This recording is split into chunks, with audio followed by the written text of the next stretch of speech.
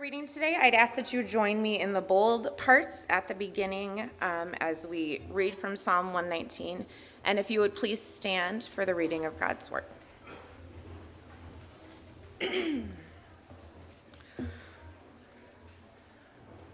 Let us prepare to hear God's word by praying together words from Psalm 119. Remember your word to your servant, for you have given me hope. My comfort in my suffering is this: your promise perseveres my life. The arrogant mock me unmercifully, but I do not turn from your law. I remember, Lord, your ancient laws, and I find comfort in them. Indignation grips me because of the wicked who have forsaken your law. Your decrees are the theme of my song wherever I lodge. In the night, Lord, I remember your name, that I may keep your law. This has been my practice. I obey your precepts. Hear the word of God from Deuteronomy 6. Now this is the commandment, the statutes and the rules that the Lord your God commanded me to teach you, that you may do them in the land to which you are going over to possess it, that you may fear the Lord your God, you and your son's son, by keeping all his statutes and his commandments, which I command you all the days of your life, and that your days may be long. Hear therefore, O Israel, and be careful to do them, that it may go well with you, and that you may multiply greatly, as the Lord, the God of your fathers, has promised you, in a land flowing with milk and honey. Hear, O Israel, the Lord our God, the Lord is one. You shall love the Lord your God with all your heart, and with all your soul, and with all your might. And these words that I command you today shall be on your heart. You shall teach them diligently to your children, and shall talk of them when you sit in your house, and when you walk by the way, and when you lie down, and when you rise. You shall bind them as a sign on your hand, and they shall be as frontlets between your eyes. You shall write them on the doorposts of your house and on your gates. And when the Lord your God brings you into the land that he swore to your fathers, to Abraham, to Isaac, and to Jacob to give you, with great and good cities that you did not build, and houses full of good things that you did not fill, and cisterns that you did not dig, and vineyards and olive trees that you did not plant. And when you eat and are full, then take care lest you forget the Lord, who brought you out of the land of Egypt, out of the house of slavery. It is the Lord your God you shall fear. Him you shall serve, by his name you shall swear. You shall not go after other gods, the gods of the peoples who are around you. For the Lord your God in your midst is a jealous God, lest the anger of the Lord your God be kindled against you, and he destroy you from off the face of the earth.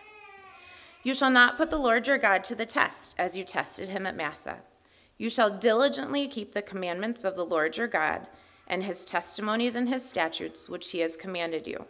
And you shall do what is right and good in the sight of the Lord, that it may go well with you, and that you may go in and take possession of the good land that the Lord swore to give to your fathers, by thrusting out all your enemies from before you, as the Lord has promised.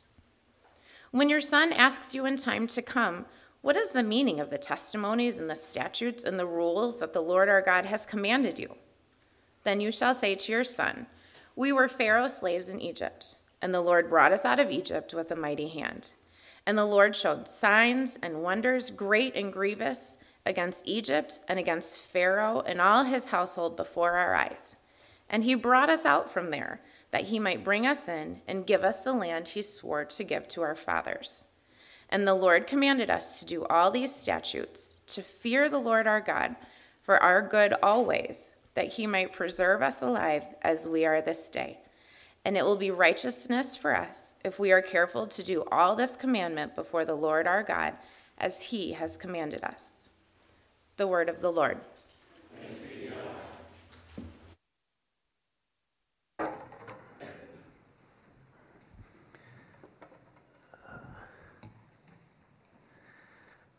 Let's pray together. Merciful Lord, we pray this morning that you would give us a receptivity to this, your word.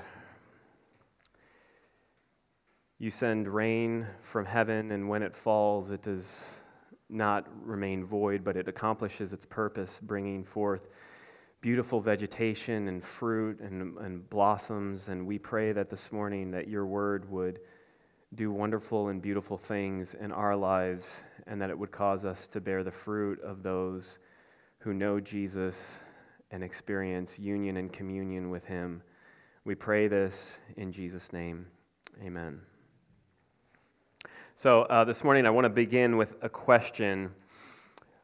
What do we want for our kids? What do we want for the next generation?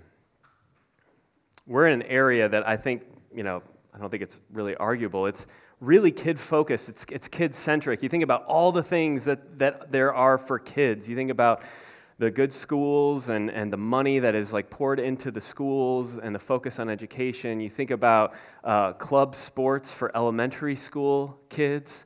You think about private instructors in music, private trainers. You think about tutoring. You think about college prep. You think about all of these different things where our lives are organized by this concern and this desire to invest in kids, to invest in the next generation. And there are many great benefits to living here, and I love living here. I'm thankful for many of these things.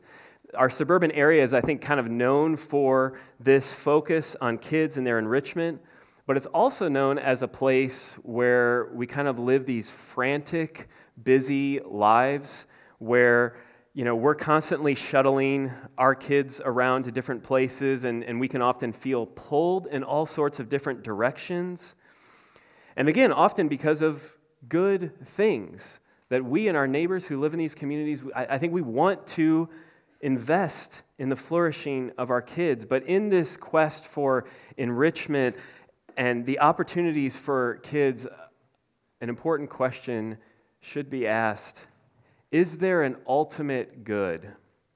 Is there a highest good that is meant to give shape to our lives and the life of our kids? Is there an ultimate good that can help us navigate the chaos of life in a place like this? Is there an ultimate good that could even perhaps help us at times to say no to something that is good because we're after that which is best? I want you to think about kids in your life. So you might be a parent, you might be a grandparent, you might be a friend of someone who has kids that you're close to. If you call this church home, which maybe not every single one of you is, but you all showed up to a brand new location today. So I believe many of us, would call Trinity our home church. Every time a child is baptized, we take vows together as a congregation that we would assist in the Christian nurture of the kids here. As you think about kids in your life, what is the ultimate good that you want for them? This passage, Deuteronomy 6, is meant to guide and orient our vision toward this question and its answer. It's a passage that is concerned with the life of faith lived out from generation to generation. If you look at Deuteronomy 6 with me, you'll notice, you probably noticed some of this when we were reading. Chapter 6, verse 2, verse 7, speaks of the importance of the life of faith being taught and lived, knowing God and living with reverence and awe toward Him from one generation to the next. If you look at chapter 6, verse 10, verse 12, verse 18, they all speak of God's past promises, of His faithfulness to Abraham, to Isaac, to Jacob, the deliverance from Egypt, and how all of this is meant to have an ongoing significance for the people as they come into the land and each generation grows up. And then this very interesting thing in 6:20. We have this picture of children growing up, coming to maturity, having lives that have been shaped by God's commands in this way of life, seeing it lived out in the adults in their life, and they ask, what does this mean? What is the significance of all of this? So I want us to think, what kind of community and what kind of way of life leads to the next generation asking a question like we see in verse 20 of this chapter? I want you to imagine a community, imagine a place like us, like Trinity, where kids are growing up and they are saying, I see something here. I see something that is good, that is beautiful. I see a way of life in these grown-ups around me. I see it in mom and dad and in my Sunday school teachers and in my spiritual family, in my community group. I see this way of life that I've been a part of for years now, but I'm like just starting to dig into it, and I'm asking the question, what is the meaning of all this? What is the significance of this? Deuteronomy 6 is about this kind of community and this way of life, and the first thing that I want us to think about is this is a life that is centered on the one true God. So if you look at Deuteronomy 6:4, this is one of the most important confessions of faith in the Old Testament. Basically, every commentary and book that I read on this text this week points to Deuteronomy 6:4 as like the foundational reality from which the rest of chapter 6 flows. It presents this objective reality of who the one true God is, our God. So if you look at Deuteronomy 6:4, the first thing I want you to note and realize is when you see that word Lord in all capital letters, that is not a title, that is God's personal name. In Hebrew, Yahweh. Deuteronomy 6:4, Hear, O Israel, Yahweh our God, Yahweh is one. So what does it mean that Yahweh is one? Well, scholars that know their Hebrew way better than I do will tell you that one of the things that's being emphasized in this statement is Yahweh's singularity. So as one writer put it, Yahweh is not the brand name of a cosmic corporation. He is one God, our God, and Yahweh is his personal name. Let me try to illustrate this. So I'm assuming many of us are probably familiar with those restaurant gift cards that you get, and they can work at like multiple restaurant chains. And so there's the Brinker International Corporation restaurant card, and so it works at Chili's, and it works at Maggiano's, and it works at On the Border. Yahweh is not like that. Yahweh is not a brand name of this larger deity corporation that has all these different manifestations depending on where you might want to go to worship him. You know, like the gift card, right? All the restaurants, they're a part of the same group. They're a part of the same corporation. But depending on where you go, the restaurant will be different, the food will be different, the atmosphere will be different. And in the ancient Near Eastern world, this was kind of akin to how they thought about the gods. So, for example, the ancient Near Eastern god Baal had various shrines in all sorts of different locations, and each shrine would emphasize a particular perspective on the deity. And so, you might go to the Chili's version of Baal, or the Maggiano's version of Baal, or the On the Border version of Baal, and you might prefer what your local shrine has to say about Baal versus what the other shrines might say and emphasize. And how often do we even see today this kind of modern version of this way of thinking? Like maybe you've said before, or maybe you've heard others say, I like to think of God kind of like fill in the blank. Or the thinking that says, there's really many ways to God, many ways to the divine, and really every religion is valid, and every religion, it just has its approach to get to the divine.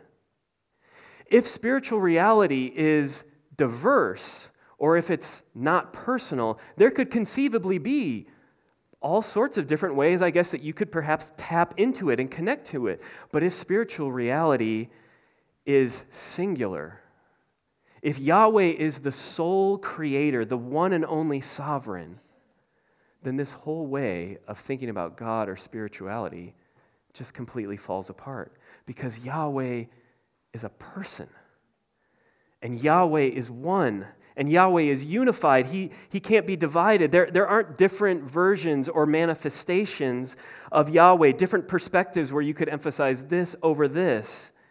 The character and being of Yahweh is unified. The other thing that's probably in this idea of the oneness of Yahweh is that Yahweh, it's his integrity, meaning that Yahweh is consistent in his own being. That there are not conflicts in his own being where, this part of him conflicts with this part of him. Yahweh is united in his own being. There are no inconsistencies. There are no contradictions. And again, this is very different from the way that the ancient Near Eastern gods might have been, because if you know anything, or maybe Jeff might have even said this recently, but in the ancient Near Eastern accounts, oftentimes their account of how the world was made by a divine brawl, basically. Like a bunch of gods fought with a bunch of other gods, and some of the gods died, and then their carcasses were turned into this stuff, which is very interesting and, epic. But what we see here is that the foundation of reality is unified in the one true God who is always consistent with himself. So what does this mean? It means that everything that Yahweh says fits with the created order. It means that this world that we live in has an order and a unity, that it fits together. It is broken by sin, and we experience that and feel that in all sorts of different ways, but there is still an order to this world that was founded in creation and that is sustained by the God who is writing and weaving together his redemptive story in this world. It also means, if Yahweh is the one true God, that he has the power to do what he's promised. And so again and again throughout this text, you can see it in so many different ways, but God calls the people to obey, and he says something like this: I give you these commands, and I call you to live with 100% loyalty to me, living all of your life with reference to me, because I want you to experience life, because I want your good, because I want you to live in a way that fits with this world, that fits with reality. Over 100 years ago, the Dutch theologian Herman Bavinck wrote this. Listen to these words. When confession of the one true God weakens and is denied, the unity of the world and of humankind, of religion, morality, and truth can no longer be maintained. Nature and history fall apart in fragments, and every form of superstition and idolatry makes a comeback. Modernity offers abundant proof for this state of affairs, and for that reason, the confession of the oneness of God is of even greater significance today than it was in earlier times. 100 years ago, right? We're living in a culture that is allergic to claims of ultimate truth, especially ultimate religious truth claims. And maybe even, what I've said so far today, like as you're hearing it, like it feels offensive to you. It's upsetting to you. But do you see Bavinck's point? What he's saying is, if there is no objective reality that is centered and flows from the oneness of God, if ultimate reality is chaotic, or it is random, or we have no access to it and all we have is our personal feelings about it, then the unity of the world and humanity falls apart. We have no basis for morality, for saying that anything is right or is wrong. And I mean anything. And yet, everyone does this all the time. Like, we make statements about that is wrong and this is right. Everyone you know does this. We have no basis for it apart from the oneness of God. We have no basis for truth. And think about, like, how does a society function if we don't have a shared understanding of what is true? History itself becomes random, meaningless events. And nature, whether we're talking about, how we care for this world and receive this world as a gift, or whether we're talking about, like, think about your own body, how we receive and live into our bodies, ultimately just becomes things that we can do whatever we want with. And is this not what we see in our world? The result of turning away from God to the gods of our own making, of living for ourselves and whatever we want to make meaningful or whatever personal truth we want to believe, it will lead to the erosion and decay of everything that is good. It will lead to us living in a way that is fundamentally at odds with this very world that we live in. It will result in chaos, in pain, in confusion and in deaths of all kind. It will work itself out in spiritual death as we are disconnected from the God from whom all life flows. It will lead to relational deaths as we can no longer have relationships and shared life with one another. It will lead to the death of meaning, a fragmented, meaningless existence. But the good news of the gospel is that this God who exists, this God who revealed himself to Moses and the people of Israel, Yahweh, the one true God, he came into this world in a person. Jesus is the very embodiment of Yahweh's integrity, the fullness of God dwelling bodily in him. And this is why this makes sense of so many things that we read. So when Jesus says in John 17:3, "This is eternal life, that they may know the one true God and Jesus Christ whom you have sent." It's why Jesus is the only name by which someone can be saved. It's why he's the only Lord and Savior. It's why he's the way and the truth and the life, because Yahweh is a person. And Yahweh is one.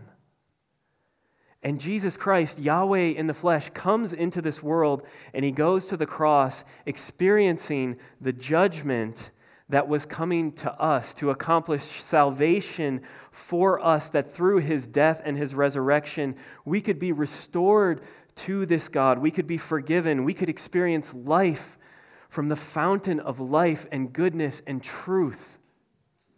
And if that's true, if it's true that there is this one true God who has been revealing himself throughout history, who came in person in Jesus Christ for us and for our salvation, how ought we to respond? Look at verse 5 of our text. Shall love the Lord with everything, right? With all that you are, with all of your heart, with all of your soul, with all of your strength. We ought to respond by loving this God with all that we have, shaping our whole lives around what he has revealed about himself and what it means to know him and follow him and live for him in this world, which is for our good. I want us to take the rest of our time and I want us to think about, in more specific detail, what this looks like. So if you've been with us in our study of Deuteronomy, these categories will sound familiar to you. We see in this text, like we've seen elsewhere, this emphasis on hearing, keeping, and doing. So if you look at verses 4 through 9, this is a paragraph that's very concerned with hearing. And in Deuteronomy, this idea of hearing is an idea of deep receptivity, a kind of hearing that takes in what God has said and allows what God has said to reshape and rework us. We are to hear, receiving and being shaped by the reality, verse 4, of who God is. We are to love Yahweh, taking his words into the depth of our being. We are to pursue a way of life that is centered around the words of Yahweh. We are to teach these things to our children. And we teach them, right, in a way that's not just about external behavior or morality or values, but it's a way that brings our whole heart before the Lord, our desires, our loves, our motives. We are to talk about them in our homes and in our casual conversations. You know, as we're driving in the car, as we get up in the morning, as we go to bed at night, and everything in between. We're to bring all of our lives before Yahweh and have his word instructing us and teaching us and guiding us, because everything that God says is relevant. Verse 8 and 9, we're to have God's words hit us personally. This image of signs on the hands and frontlets between the eyes, but also communally, the doorposts and the gates of the town. And again, because everything that Yahweh has said fits the whole of our lives. And so, just as a point of application, I want to ask, how are you hearing right now? Are you hearing?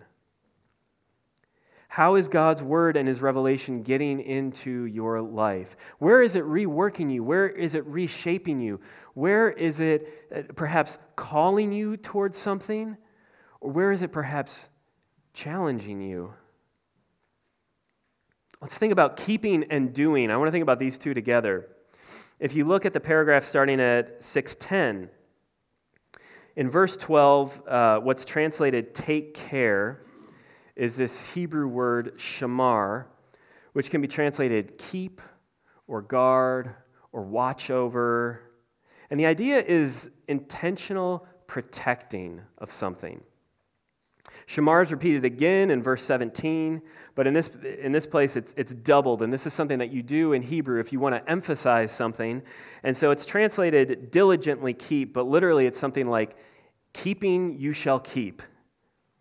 And this intentional protecting of God's revelation and his commands, this shamaring is meant to lead to doing, in Hebrew, asa. And so you see this call to do, asa, what is right and good, verse 18.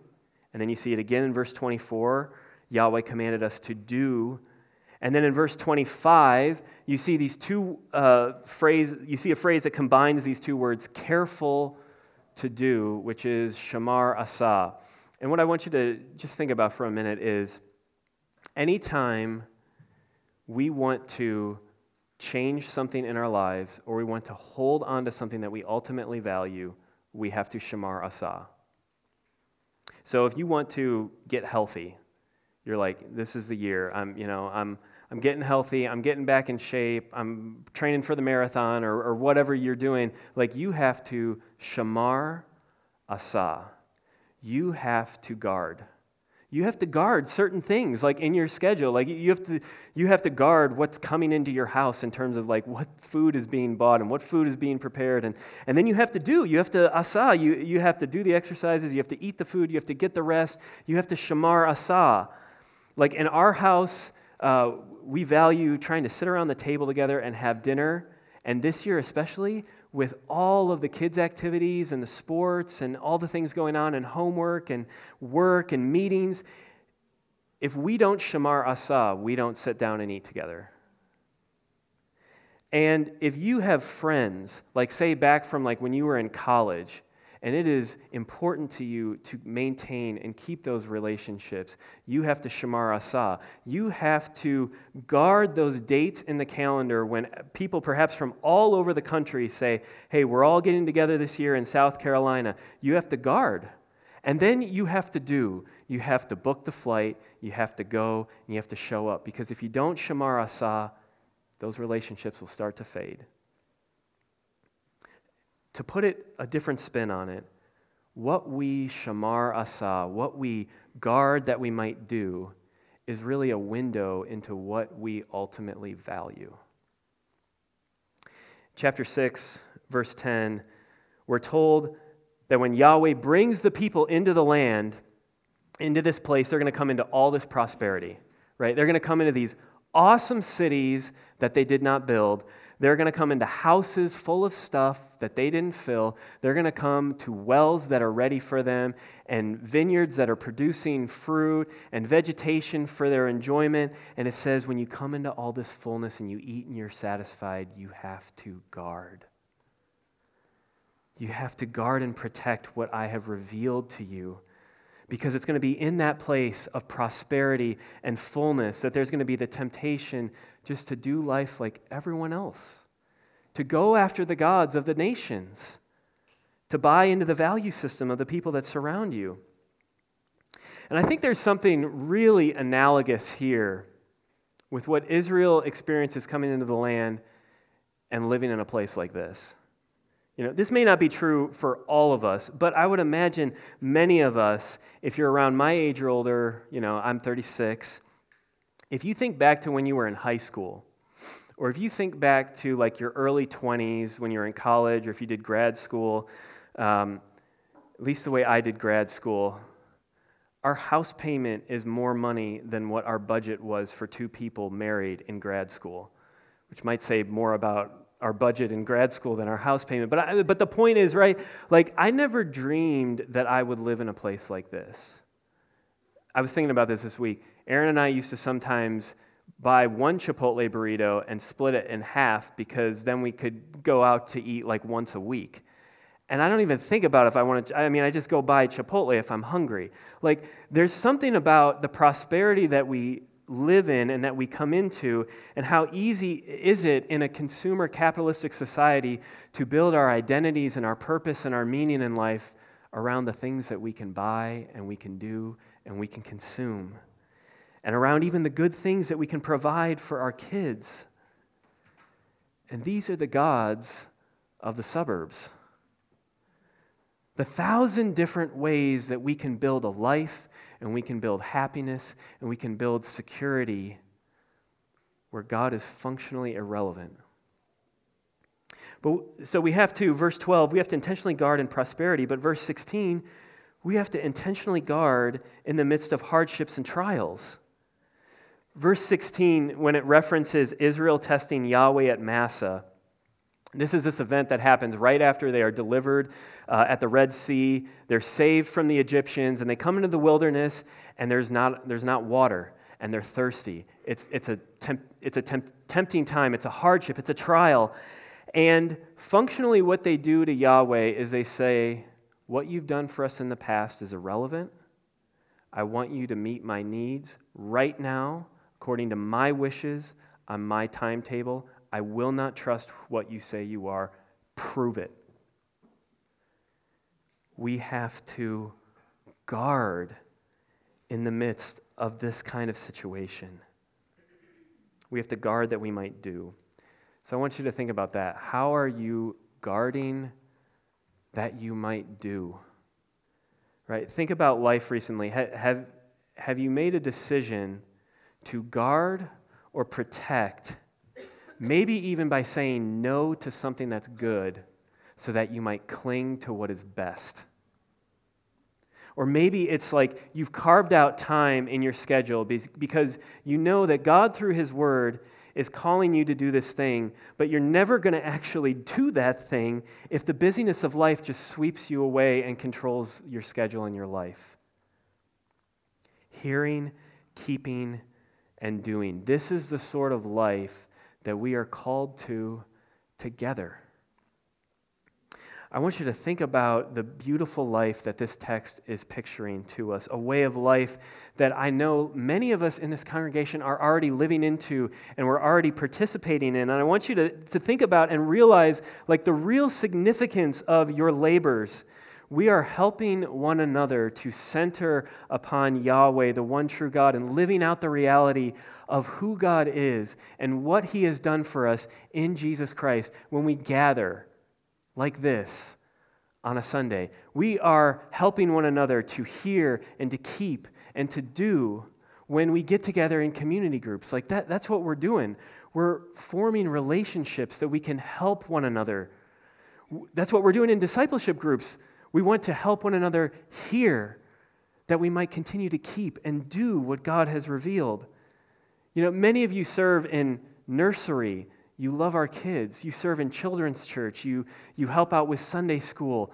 All of these things, you are participating in this communal project that we are laboring together because Yahweh is our God, the God who has redeemed us, who has loved us, who has revealed Himself to us, that we might know Him, that we might experience Him as our ultimate good.